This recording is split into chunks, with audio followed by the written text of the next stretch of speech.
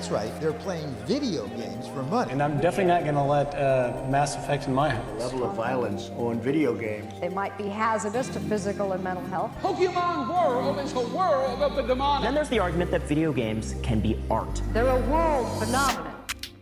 Welcome to Hit Point Pals, where we gather to nerd out about video games and the culture of play. I am Travis Lean. I'm joined again today by Caleb Warwick. Hello. As well as Rebecca Markley. Hello, friends. And today, we are talking about headshots. What are they? Where did they come from? How do we talk about them? Are they like the pictures that you take when you're about to become like a famous actor or something? No. What kind of headshots are they, Travis? Actually, when we were talking about headshots, originally I definitely was thinking like portraits, and I was like, Yeah. What? How does this relate to games? We're going to be talking about a YouTube video. I'll link this. It's called Rationalizing Brutality, the Cultural Legacy of the Headshot. And it's a really good explainer video by a guy named Jacob Geller, and he's really kind of summarizing the work of a writer named Amanda Phillips, who wrote a piece called Shooting to Kill, Headshots, Twitch Reflexes, and the Mecropolitics of Video Games. She kind of comes up with this term mecropolitics to talk about the mechanics of video games and shooting in video games and how that correlates to real life. And it's also kind of a play on like necropolitics, or like the politics of who lives and who dies, I guess. I don't know if that's the best summary of necropolitics, but we're talking about mecropolitics. I was definitely overwhelmed with just like the amount of like headshots that were in the video that just sort of like kept going like the whole time, you know? It was like over and over and over again. And as someone who doesn't play games with a lot of headshots in them, I was like, oh my gosh, that was, it was just like way more than I had like originally bargained for. And it wasn't like super upsetting, but I was just kind of like horrified. Yeah. Okay. So one reason I wanted to talk about this is because like I am a huge fan of esports, I guess. Like the past couple weeks especially, I've had some time and I've spent quite a bit of time watching Overwatch League, which is wrapping up its last stage of its second season this weekend. One of the most exciting things in Overwatch League is to see Widowmaker duels, and that character has come back into the meta, thankfully, this stage, and so we've got to see some really cool and high-level Widowmaker play, which Widowmaker is like the sniper character in that game. She can, click on people's heads. She has a grappling hook too, so you can get some really cool mobility where, like, a really cool trick to see pro players do is, like, grapple to a high surface and, like, as they're flying through the air, headshot someone. Like, that's probably the coolest thing that you can see happen in an Overwatch League game. That always gets a lot of cheers from the arena and a lot of great vocal reactions from the commentators. So when we're talking about headshots here, the start of this video, Jacob Geller kind of frames this, as well as Amanda Phillips in her works. I guess I'll just kind of, we're talking about these two things interchangeably, I guess. They kind of center the origin of the headshot in popular culture, and as we know it today, around the assassination of JFK. And this is weird to me because, like, as a 90s kid, I guess, growing up in this world where video games are a thing and headshots are a thing, and so, like, it's never been weird to me. It's like, it's weird to look back and see that, like, films before the 60s didn't have, like, the capability to do to, like, portray headshots realistically and such, and so, like, killing people with guns in films pretty much before the 60s was always, like, people would get shot in the body, and there was also this sort of like different cultural norms, right, about showing violence, showing gore and stuff. Things were a bit more PG. Yeah, things were a bit more PG. And then kind of as, I think, like, a couple of different things. One, like, the assassination of JFK kind of put this violent imagery into the public in a whole new light. And then two, people were able to come up with new technologies like squibs and, like, visual effects. And so, like, people would want to portray violence more realistically in films. and audiences really loved seeing people get like shot in the head in films, it turned out. And one of the things they ask is like, when people love seeing this in films, does that kind of indicate that like we as people just have a really good understanding of the difference between fiction and nonfiction? Like, we know we're not seeing people get shot in the head, and like Django Unchained, for instance, I just remember being in a cinema, and there's a great scene towards the end of that movie where Django comes into a room full of people and he shoots them in all sorts of places: the head, the limbs, the crotch for one guy who's in a bathtub. And that scene like drew so many cheers, and it's like we know it's fiction, and so we can cheer for it, and we can laugh at it, and we can be really excited about it. Yeah, it's kind of interesting how brutality, I guess, one game I could think of off the top of my head that like epitomizes that like brutality type situation, like headshot, like limb shot, and ripping someone in half. I guess aside from Mortal Kombat is like, have you guys ever heard of the game Bulletstorm? Mm-mm. Bulletstorm, personally, I grew up playing that game. I really liked it. I still like it. I kind of want to play it again. But yeah, Bulletstorm is just this like goofy shooter where it rewards you for different types of kills you could put or execute on people. Whether it's like the headshot, whether it's like ripping somebody in half, whether it's like the nut shot even, and stuff like it's really interesting because like it has this like slow motion situation where you get rewarded for those types of kills and such. And I grew up playing that. I was pretty young when I played that game, but it has some interesting aspects and parallels to like how we treat brutality in like movies and video games, and like the other one off the top of my head with gore and brutality in general, not necessarily just headshots, would be Mortal Kombat, and Gears of War would be another one, just kind of like over the top, I guess. But then you think of like more, I guess, gritty ones. I guess you could call all the other ones gritty, but another one would be Rainbow Six, because they tried to lean you in the direction of accuracy of shooting for the head, one shot kill always over anything else, stuff like that. So I just think it's kind of interesting to see the portrayal of not only headshots and brutalities but between video games and movies and media stuff. What do you think that the dialogue that we have around the headshotting games like Rainbow Six, for instance, and the sort of way that we valorize those sort of twitchy reflexes says about our culture and like gun violence in real life? Or like, does it say anything? I can't say it doesn't say anything because I don't know personally, but I guess how I see it, I don't really see it as anything. I personally don't own a gun. I don't participate in active, like gun shows or anything like that. But when I play Rainbow Six, I just see it as like a reward of accuracy that I outplayed the other player. That's literally all I see it as, and that's all of my other friends. I guess I'm speaking for them, but like, that's usually how they see it as well too. They don't really see it as anything else other than that, like a reward of accuracy in general, whether it be like you're playing Rocket League and, hit the ball, crazy shot, or like, because we play a lot of competitive games as well. So it's just like another, I guess, form of competitiveness. It's just zeros and ones, that's all it is to me anyways. I want to bring this around to like the conclusion that the video sort of ends on, and sort of the conclusion Amanda Phillips talks about, to sort of frame this discussion that we're going to have. Rebecca, is there anything you want to add before I kind of try to summarize the rest of the video?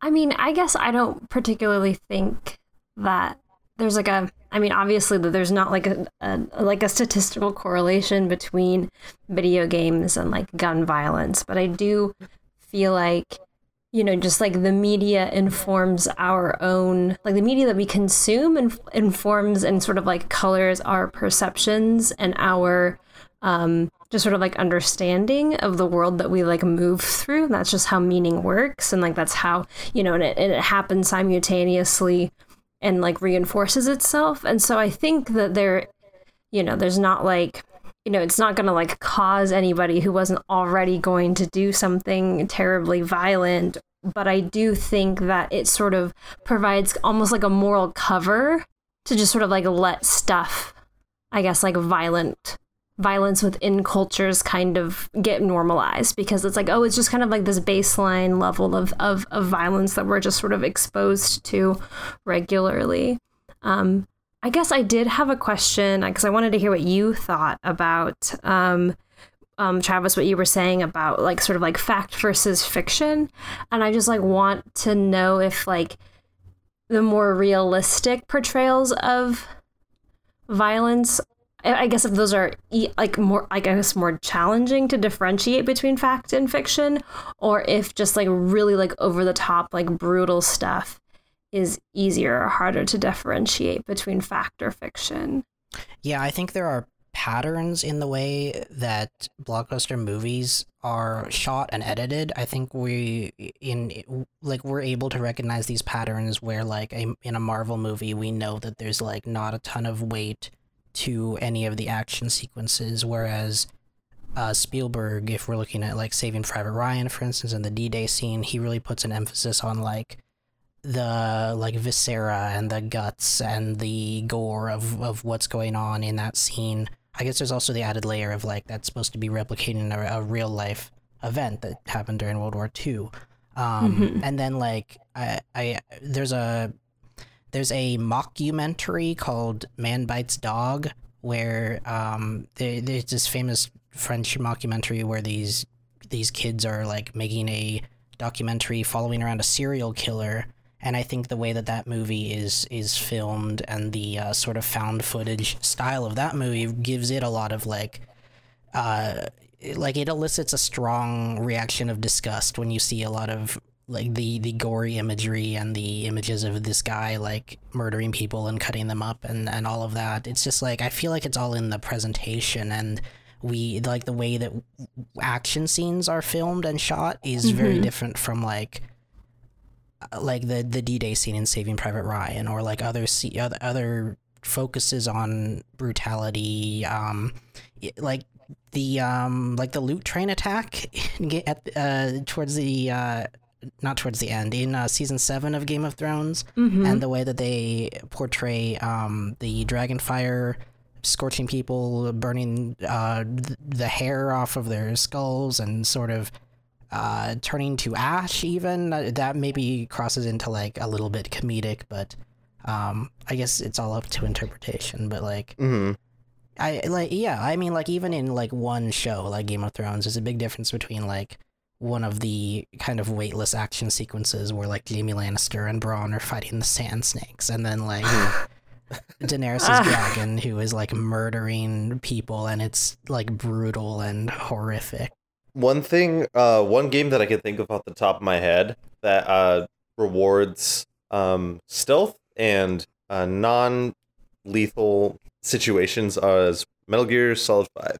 That game rewards you more based off of like first not being seen, and two, like not killing people.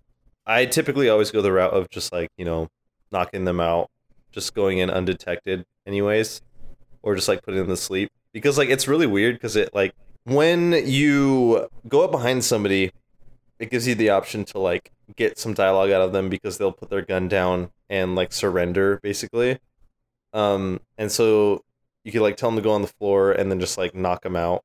But you can kill them. They always try to like make it like make the enemy or whatever seem like human anyways, because you're going and Ground Zero anyways, you're going into Guantanamo Bay, so it's like they're US soldiers, but like you have to sneak in anyways and extract a prisoner. So all these people are just like having casual conversation about like, what's going on at the base, how their days have been, stuff like that, So it's really interesting. But... What about going the non-lethal way is more rewarding? Well, I mean it in the literal sense of like in the game, you get more rewards and a better rating if you go non-lethal. Mostly because like, you know, if you kill somebody, they'll find a body and they'll freak out and call more guards and stuff like that. Mm-hmm. So if you knock them out, they'll just literally go to sleep with the tranq gun. So you could hear them snoring and stuff. So the guards will be like, hey, like, wake up. They won't see you, you know, they won't know what hit them because you just hit them with a tranq gun. They'll wake up, be like, what the hell happened? And you have less of a chance to be known as a presence there. And plus, like, there's just a lot of benefits of not having somebody or not killing a bunch of people because you could extract information out of the people that you knock out and stuff like that. So I think it's interesting the more routes they give you for the non-lethal route, but they also give you this whole load of arsenal for a lethal route. I want to look at, aside from like moral choices, I want to look at presentation where headshots and lethality are the only choice, such as in a Call of Duty game or in an esports presentation. And the way that we sort of the way that we really reward and praise the esports athletes for their ability to use the game's mechanics to shoot people and kill them as quickly and efficiently as possible. One framing that I think is really interesting is like, we, of course, I think we really need to look at, and this is sort of the what the video ends on, is we really need to look at the culture around police brutality, police shootings that are motivated by hate and by racism, the killing of Michael Brown in 2014, and the Black Lives Matter movement that has sprung from that. That isn't a conversation that was around, at least not in the same capacity when I was growing up. And so, like, to see that sort of really spring into the culture, I think has been really fascinating to watch. I think that we should look at the way that the media and local news stations really do a lot of propaganda work for police, and the way that like local news stations just kind of will non-critically disseminate information from their like local police stations because they just need to like fill content and they want to like appear community friendly and in support of local police. A common thing that you'll see on the local news nowadays is like social media oriented, like wholesome cop stuff, right? Cops saved like a dog or a kitten or whatever, or like cops did the lip sync challenge in their police cars, and the way that this sort of police propaganda starts emerging from the police themselves as sort of a response to the backlash against police post Black Lives Matter. A really common and frequent segment that you'll see on local news stations is like a news anchor did like a ride along with a cop or something, or like went out to a shooting range with them and like went through some sort of cop training program where they really learn like how difficult it is to make split-second decisions. And then we go back to this conversation about like twitch reflexes and the way that gamers who are playing shooters are expected to have these twitch reflexes. The way that software like FPS Aim Trainer or like Osu, even the like clicking rhythm game, are there to kind of help build reaction times and that sort of like instantaneous movement of the cursor of the crosshairs to enemies' heads. And the way that like cops shoot a lot of black people, and that sort of gets passed off as they had to make a split-second decision, right? Or just a lot of people in general. Yeah, I definitely have so many thoughts, but it's interesting that when I feel like you look at the larger sort of like issue of police violence, you know, there's the one frame where they had to make a split-second decision, and you know, like it was this or that because they perceive, you know, a threat of violence from this black person on the other side of the gun when that doesn't necessarily happen. Like they don't find themselves in situations where twitch reflexes are important when it is a person who is white on the other side of the gun. Or in the car, or because I feel like when you just like, for example, like Dylan Roof, when he shot up the church and, you know, he was brought out alive, like if that had been like any other person of like, you know, darker skin color, that probably wouldn't have happened, just because like they don't perceive, you know, I guess police aren't, and because we've like been conditioned in a white supremacist society to just see black people and brown people as threats, and so they go into like, oh, I have to make these split-second decisions, when like that is not a narrative that's usually presented when the person who is committing violence is a white person, or the person who's just standing innocently at their car and says, why do you want to, you know, why are you arresting me? One of the things Amanda Phillips says is that twitch reflexes are inherently based on prejudice.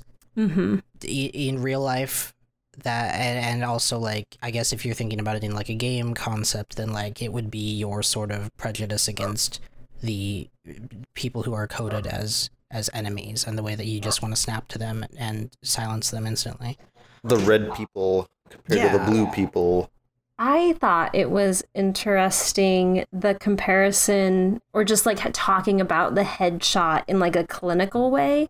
Was like a really interesting way to just sort of like dehumanize the experience. I thought that the way that he kind of set up the medical aspect of it was really weird, and I'm not sure I even fully believe that, although I think it makes sense that like people back then, I guess, assumed that like personhood more revolved around the heart, and then I guess doctors one day decided that like you could do heart transplants and stuff, so obviously personhood had to be in the brain. And then the way that like culture sort of started to change in the thought about like personhood and the location of personhood within a body, I guess. I also feel like that's kind of aided along by the Enlightenment and sort of the separation of like body and mind, where the body is this sort of like imperfect thing that like breaks down and it's less important, but like our minds are like incredible and they can do so many things, and there's just sort of like that sort of like dichotomy between, you know, body physicality and then like the brain, and like rational thought being like so important. I feel like that starts a little bit before it was talking about like the timeline in the video, but I thought that was like an interesting comparison. But the heart is where all the love is, though. I mean, metaphorically, obviously, but I don't think that people have actually thought that the heart was like that super important. Yeah. As far as like personhood has gone for quite some time. I wonder if they'll be saying the same thing if we could do brain transplants in the future. Like, what's personhood then? Your shell? Yeah, that would be crazy. I don't want to think about that. We'll all be uploaded to the cloud like a Brainiac. So. Yeah. Oh, that'd be awesome. No, thank you. I'm just like, just now thinking, because that was like the plot of Black Ops 3. No, that's the plot of Brainiac and Superman, so whatever Black Ops is doing is ripping off that.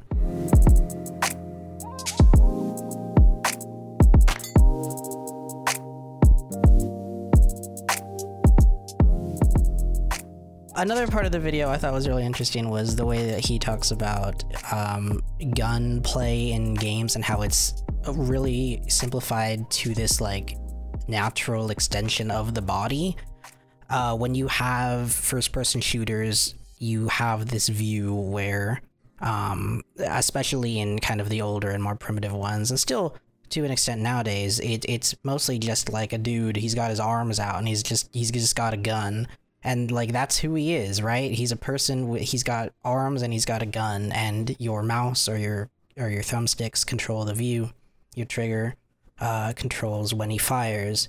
There is a deconstruction of the FPS, a game called Receiver, in which the process of like holding, reloading, readying, and firing a gun is overtly complicated. I believe he says there are like 16 different keys you have to press in total in order to like get the gun ready to fire, and the keys are different depending on what type of gun you're using. And so I haven't played that game, but like from the footage I saw of it, it's like this sort of take on like shooting a gun in real life is very different from clicking your mouse in a video game, and this game is, to me, is sort of trying to emphasize that. I don't know, when I'm playing like Doom, that makes sense because like your character's literally named Doom Guy, and you have a gun and you just kill demons, you know, so it makes sense for that. Literally, he's just created to just kill. But if it's like, you know, I don't know, I can't think of anything else, but like I guess Rainbow Six, again, I'm gonna bring that up. Yeah, that makes sense too, but at the same time, it's like, I don't know, I'm playing as a character, and I feel like the more human the person I am I'm playing as is, that the more, like, the less it feels like what they described, you know? And just like, you know, even if it's just characteristics, you know, ranging from like Left 4 Dead, where your characters are just like, you know, spouting things out and stuff, that it less feels like I'm just a gun, you know, and more feels like I'm playing as a character that's holding one or using a weapon to, you know, fight off zombies or something like that. I don't know if that makes sense, but it makes sense to me. And just like, I guess the difference between like what type of shooter it is and all the such, like, you know, Doom, you're just a guy. You're Doom Guy.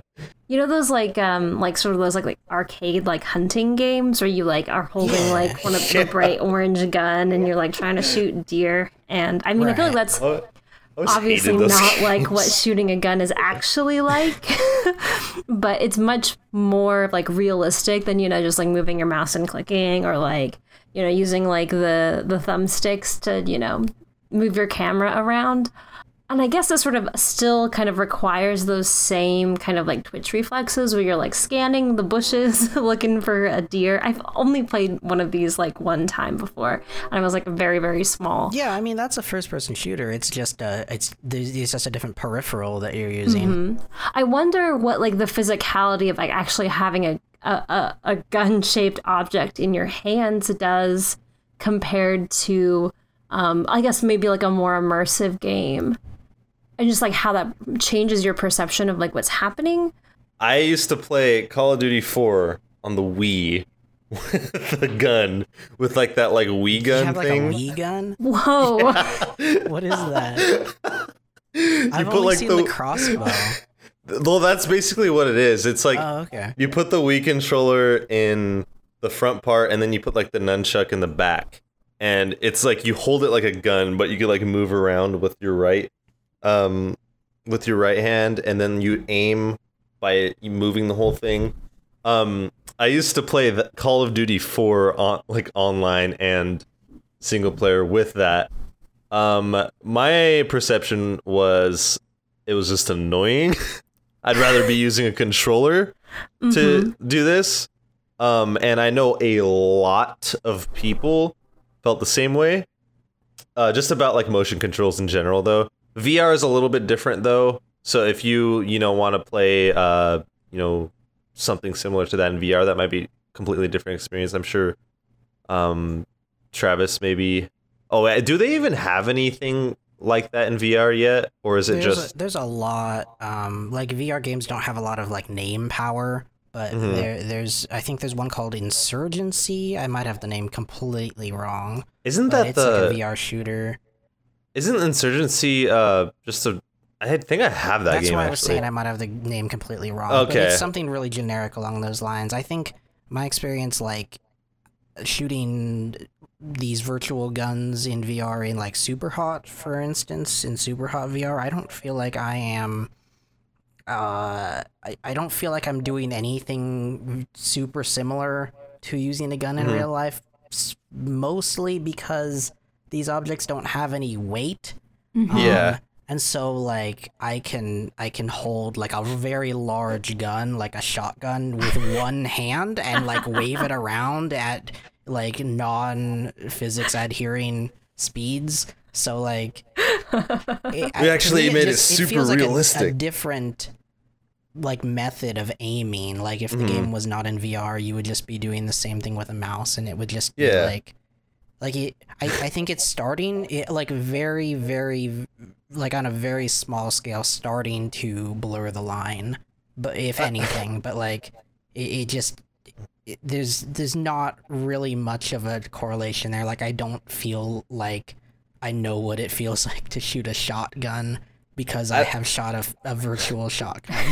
I don't think that like, I don't know. We're probably not going to get to that point in a very long time either, especially with, well, I mean, you know, we might, but like with the way that like, you know, gamers and like people are like one certain type of thing over the other, especially with like motion controls. I know a majority of people, just with motion controls outside of VR in general, just like don't want to use motion controls for anything in general.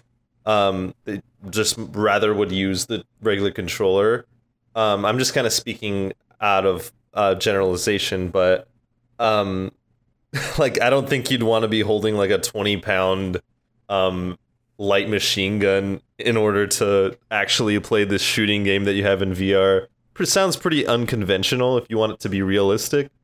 Unless you want to hold something that's 20 pounds, just playing a video game for 3 hours, sure. But to the point, I mean, like with VR and the way VR is going, it doesn't seem like it's going to be very prevalent in gaming. Do you think that if someone had like a full motion VR rig and there was like a metal like assault rifle peripheral or something, and they spent a lot of time like in that game and it like looked and felt very realistic, do you think they would be more likely to like commit a shooting, especially if they had like a lot of ingrained hatred or something?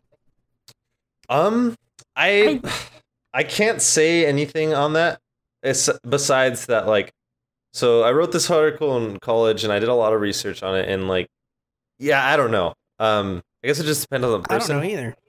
Because, you know, you're recreating something virtually, essentially, and like I said, it all depends on the person, but like, we have, I guess, the very small similarity to that in VR.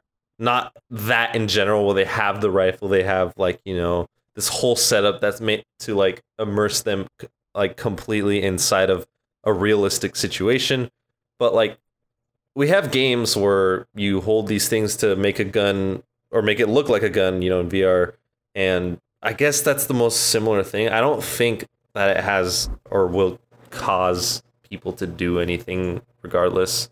I think it's just like for example, if I were to be in that or have something like that personally, I would think it was cool because I feel like I was in an action movie or something like that. Not in a real life situation, you know? That's how I always think of it, like an action movie, like something obviously fictional, but that I could be a part of, you know, the escapism kind of situation, like GTA, you know. Obviously, you could do some pretty goddamn horrible things in that game, but you know, it's not causing people to do those things in real life, you know. But maybe it's a little different when you're physically doing the same thing that they're doing in the game. I don't know. I don't think it will cause anything. I wonder if it's sort of like the chicken and the egg question where, you know, you have, you know, people who are policemen are, I guess, are way more likely to also be wife beaters. And like, does the police force just attract wife beaters, or do they become wife beaters because of the police force? Or do they sort of like happen concurrently because you sort of just are like so normalized, like you normalize violence in your life And you're also kind of like this aggressive person who needs to feel powerful. And so you're then attracted to positions where you do get to wield that power. And so like, I don't know if like you do just get a really realistic feeling sort of experience in VR, if that would like turn people who otherwise were not kind of predisposed to be violent. But I think it can sort of like exaggerate and make it worse, or like make their violent tendencies worse. Because I think, I mean, that's pretty much just like kind of like how like radicalization works.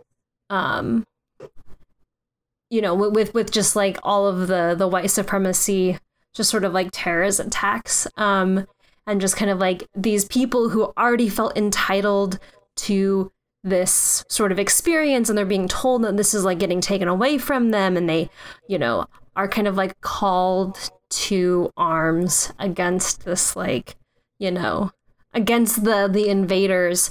I don't particularly feel like that's going to happen to everybody, obviously, but if you already do kind of like need to feel powerful because of violence, then maybe you would be more attracted to that. And then because you're already there, just sort of like the media that you're consuming is going to impact what you think is true and real.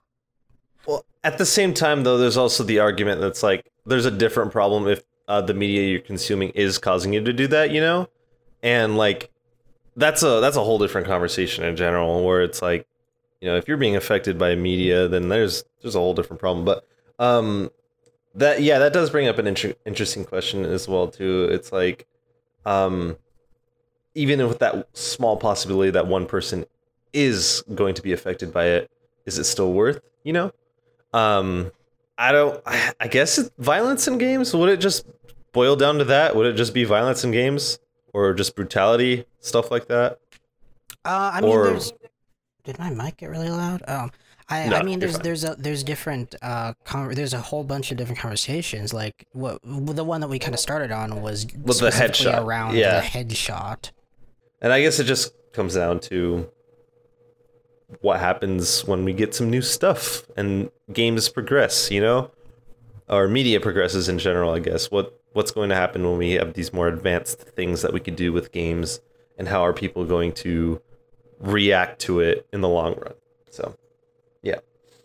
Let me come back to that, because there is a point I want to draw about that conversation. But before I wrap this section up, does anyone have anything else that they want to add about the cultural legacy of the headshot, or twitch reflexes, or shooting to kill? Where was that generic voice that came from? What game was it where it's like, headshot? Like every time you get a headshot. Isn't that Doom? What? It was Quake. It was Quake. Yeah, you're right. Okay. I answered my question. But I mean, that's a whole part of the like, as it is written, the cultural legacy of the headshot, and the way that it is established as a something that we can refer to as the headshot, right? Like, this is something you did. It's interesting also how movies portray violent video games too. It was fucking like Grown Ups or something, some stupid movie. He was playing this game called like Chainsaw Yacht, something like that. Okay. And it was just like this, like, you know what I'm talking about, those games that are only in movies and TV shows that are just animated specifically for that. Parodies. Obviously. God damn it, Travis. Okay. I promise I'm not stupid. No, but in that movie, like, he's just like playing, it's like Granny Overboard, headshot, like, just like all this stuff. And it's just interesting to me how like movies will also portray video games when, I don't know, it's just interesting seeing like the Hollywoodization, I guess, of video games. There's a clip he uses from something called Pure Ponage, which is a really ancient clip from the internet where this guy is at his computer playing, I think, Counter-Strike, and he's just yelling boom headshot, boom headshot.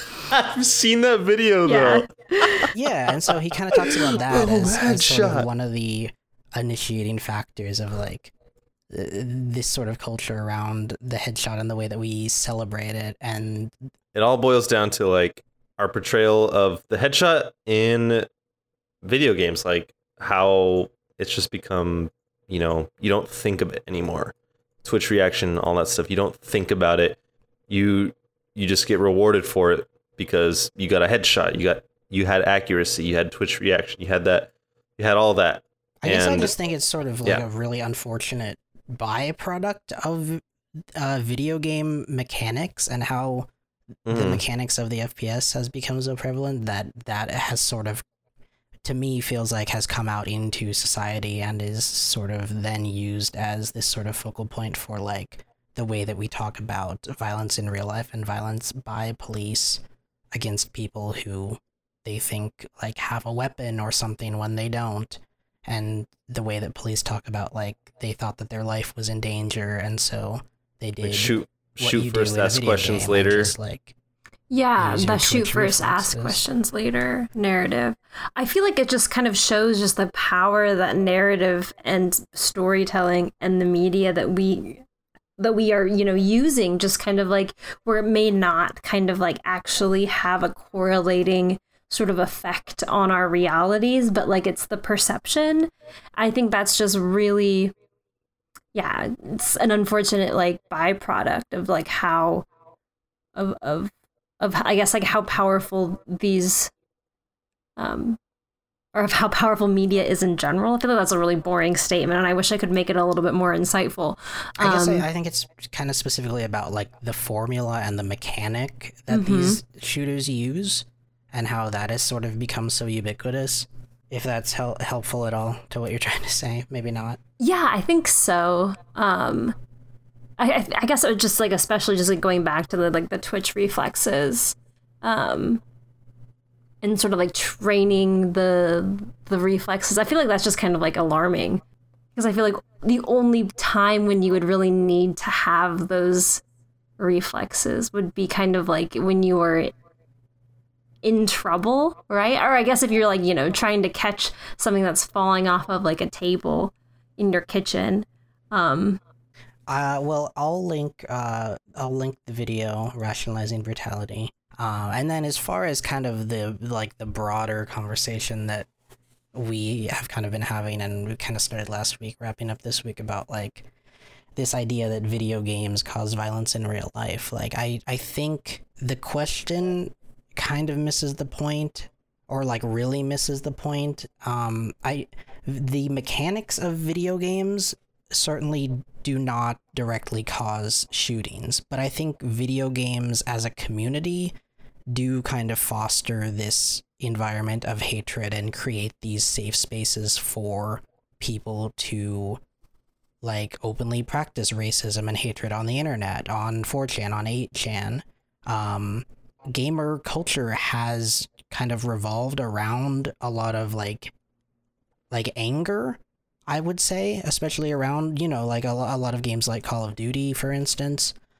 I think we really need to kind of focus on the way that those communities still continue to exist within the gaming community. And I don't know, just like that's always been to me has felt like this big blight on the gaming community. But like a lot of these shooters come from these sorts of like message boards and forums and corners of the internet that are revolve around video games. And so I don't know that it has any sort of direct correlation with like violent content in games or mechanics or anything. I don't even think that really matters. I think it's more of just this alarming cultural phenomenon where we see a lot of these white nationalists and killers come from groups that are about video games generally, and that doesn't mean that video games have radicalized them. It means that the communities that have been like formed around a lot of these video games have kind of been allowed to fester, I guess. I read something earlier today about how like there was a period of time when like voice chat was kind of a very infantile thing, and so there were certain people in the community who would try to like raise alarm about toxicity, I guess, in general.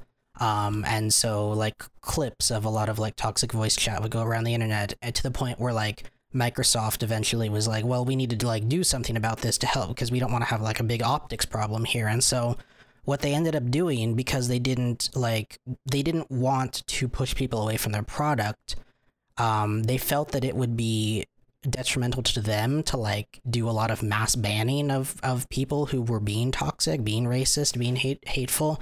And instead what they did was sort of set up this system where they would quarantine these people to be matched up with one another. And that to me was really alarming, like the way that almost feels like one of the ways that these sort of groups get started, like directly by something that Microsoft was doing, because they didn't want people to look down on their product, and they wanted to kind of play both sides from like a business perspective and a cultural perspective, and kind of sweep the issue under the rug. I found that very interesting, and I'm not surprised hearing about how that was sort of one of these initiating factors, and how like looking at the video game community today and knowing about like all the horrible pockets of it, like that's a very distinct, I think, connection. Definitely. And I feel like, you know, just with like the radicalization that can happen on YouTube, where like these sort of like companies become complacent because they, you know, rely on the white supremacists who use their platforms to like keep posting content that gets, you know, people to watch ads, you know, buy like YouTube Red subscriptions, I guess. Yeah, I guess I know. I had more things to say, but it's even more off topic, and I don't think we'll really add to the original discussion. No, it's fine. I already kind of wrapped up the original discussion. I guess, just sort of like the question of like, oh, does banning people, you know, do they just find somewhere else to go, or is like a banning like an effective way to sort of like mediate what's okay? And I'm definitely in favor of banning people, because I feel like by not banning them, you are sort of giving them a platform. Like you are normalizing and validating the space in a larger cultural context.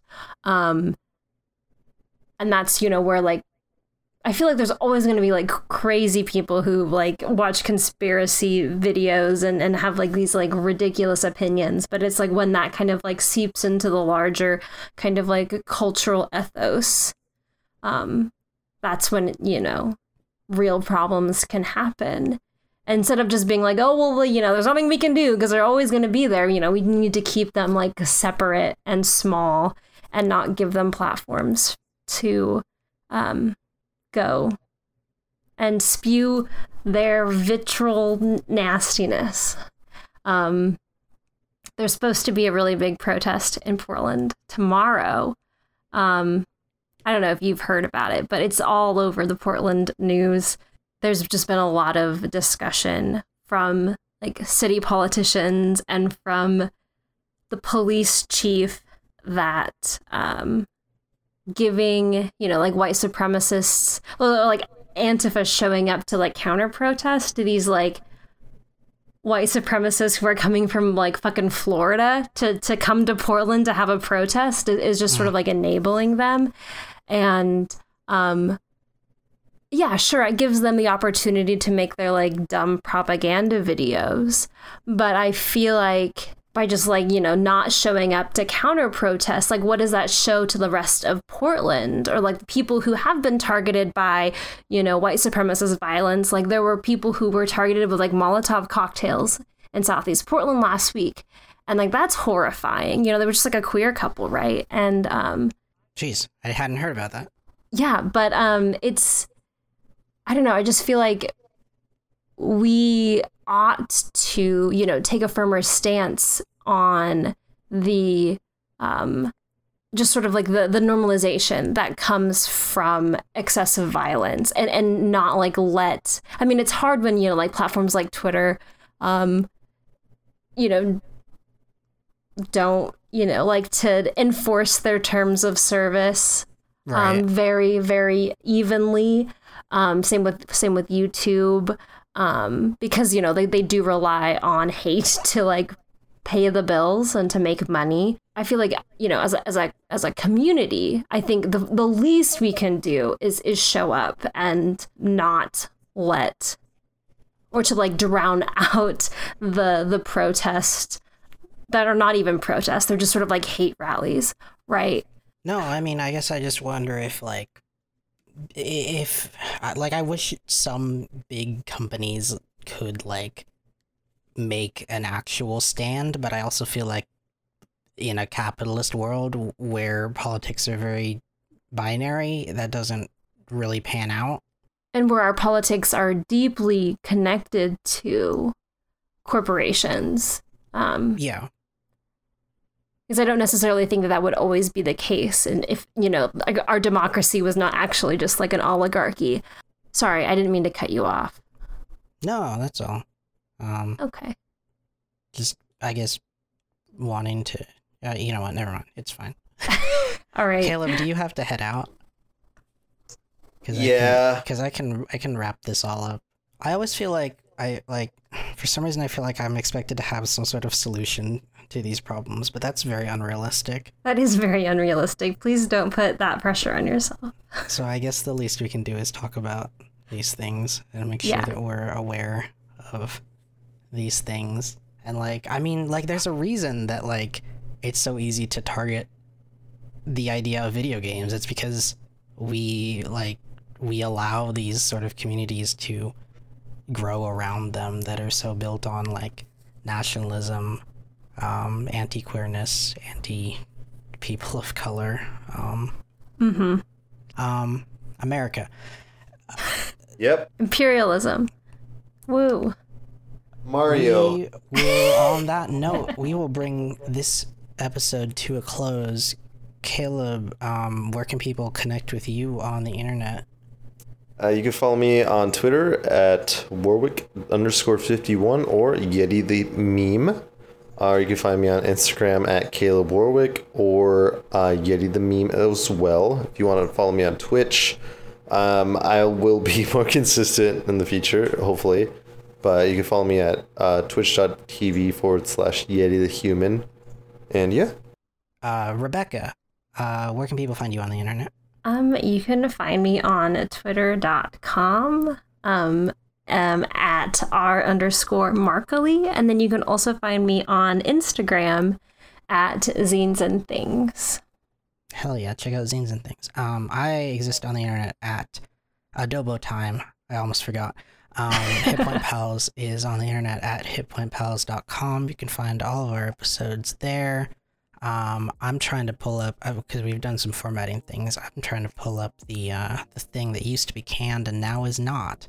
If you've enjoyed the show, head over to Apple Podcasts, drop us a review. We would always appreciate that. And if you're enjoying our weekly chats, give us a shout out, let your friends know. We always appreciate people who are, I'm just going to cut this down because now I don't know what I'm saying. And I used the word appreciate twice in a row. I didn't like All good. Yeah. We will be back with more hard-hitting conversations about capitalism in the near future. On that note, we will see you all next time. Bye. Bye.